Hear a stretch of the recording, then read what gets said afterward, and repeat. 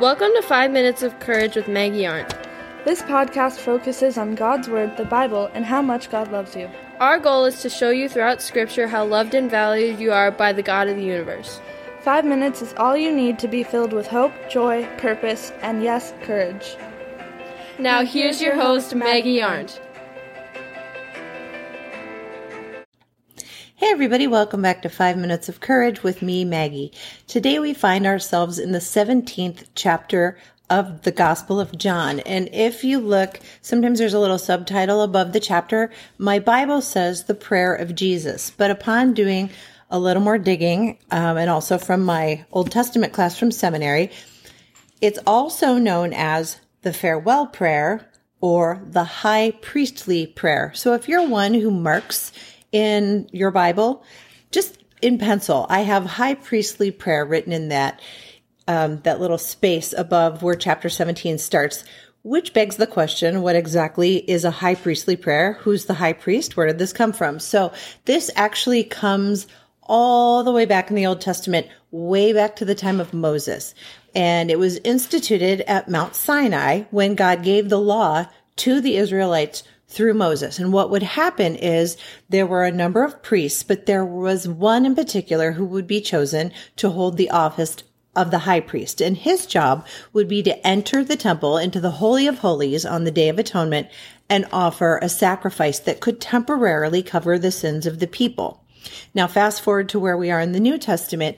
Who is the living sacrifice? It is Jesus. So he not only is the high priest, but he is also the sacrifice, and he is lifting up an intercessory prayer on his last few minutes in the upper room. Now, intercessory prayer, in case that's a phrase that you're not familiar with, that's when you pray for others. And so what he does is he starts by praying for himself. Then he prays for his disciples, his apostles who have followed him, and then he prays for the whole entire world. And yesterday I alluded to the fact that I happen to know what Jesus prayed for. And maybe as you read through chapter 17, you picked up on some of the things he was praying for. But if you have your Bible with you and you scoot down to verse 11, this is where he says it really succinctly. And we're going to just park on this for a minute. He says, "Now I am departing from the world. They are staying in this world, but I am coming to you." So this is Jesus addressing the Father. "Holy Father, you have given me your name. Now protect them by the power of your name so that they will be united just as we are." What is Jesus praying for there? He is praying for his believers, his followers, his disciples to be united. This is Jesus's big prayer request. We must not allow anyone or anything to divide us. Those who have tasted and seen what Jesus brings to the table must never allow themselves to be united or divided. And Jesus goes on to say that his followers are not of the world. Well, why is that? Because who is the prince of the world? The evil one, Satan. And he goes on to say, "I have given them your word." This is in verse 14. "And the world hates them because they don't belong to the world, just as I don't belong to the world." Remember last week? If the world hates you, it hated me first. And if the world hates you, you might be doing something right, because the world is broken and it's sinful and it's fallen. And if you don't quite fit in the world, if the world is not your final destination, then you're doing it right, because we are not of the world. Verse 15, "I'm not asking you to take them out of this world, but to keep them safe from the evil one. They do not belong to this world any more than I do. Make them holy by your truth. Teach them your word, which is truth." Absolute truth, the things that Jesus taught for the last 3 years in his ministry, those are the things that we hang on to, not the things of this world, not the things that will never fill us and will always leave us empty.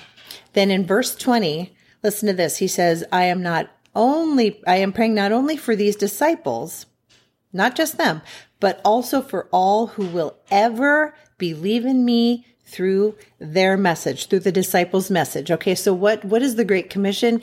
Jesus tells us to go out and make disciples of all the nations. And so he's talking about, if you have learned anything about Christianity, if you've learned anything from him, if you've learned the good news of the gospel, he prays that we will be protected by this message. I pray, listen, this is really important. 21. I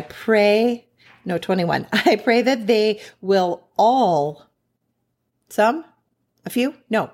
I pray that they will all be one, just as you and I are one, as you are in me, Father, and I am in you. And may they be used so that the world will believe you sent me. Now, do you feel like we've been living in unity, in division, in hatred, in prejudice, in racism, in sexism, in the haves and the have-nots, and the polarization and the identification? Jesus is praying that we would all be one. He says, I pray that they will all be one, just as you and I are one, just as the Father and the Son are one. He is in me, I am in him, we are all one. He's calling for unity in spite of diversity. And this is mission critical. If you find yourself in a polarizing situation, know that that is not of God. Know that if you are listening to messages that,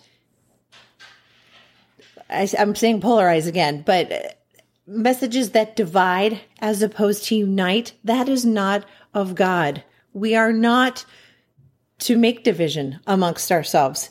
We are to be united. Jesus' prayer request is for unity. Unity among his people. We must never allow anyone or anything to divide us. Nothing at all. All nations, tribes, tongues, all people will come before the throne. The ground is level at the cross, and it does not matter where you came from. We are all one in Christ. I can't think of any other way to say it. So these are Jesus's parting words before he's going to leave the earth very, very soon. Because if you look ahead, chapter 18, Jesus is betrayed and arrested. And the minute he closes out this prayer, little sneak preview, chapter 18, after saying these things, so after finishing his prayer, Jesus crossed the Kidron Valley with his disciples and entered a grove of olive trees, which we know to be the Garden of Gethsemane. Things are in motion. Things are starting to happen. So these are Jesus's final words, his parting advice to his disciples, and it applies to us as well. Do not allow your hearts to be divided. We must remain united. So when I see you again next Tuesday, buckle up, because Jesus is betrayed. He's arrested. He is sent to a high priest's house, which is ironic because Jesus is the high priest. And Peter's going to deny him, as we alluded to a couple weeks ago. So on that note, have an amazing weekend. Don't allow your heart to be divided. Remember, we need to be united as one. Be well. Thanks so much for listening today. Please subscribe to this podcast. I'd hate for you to miss out on even 1 minute of courage. Then share it with all your friends.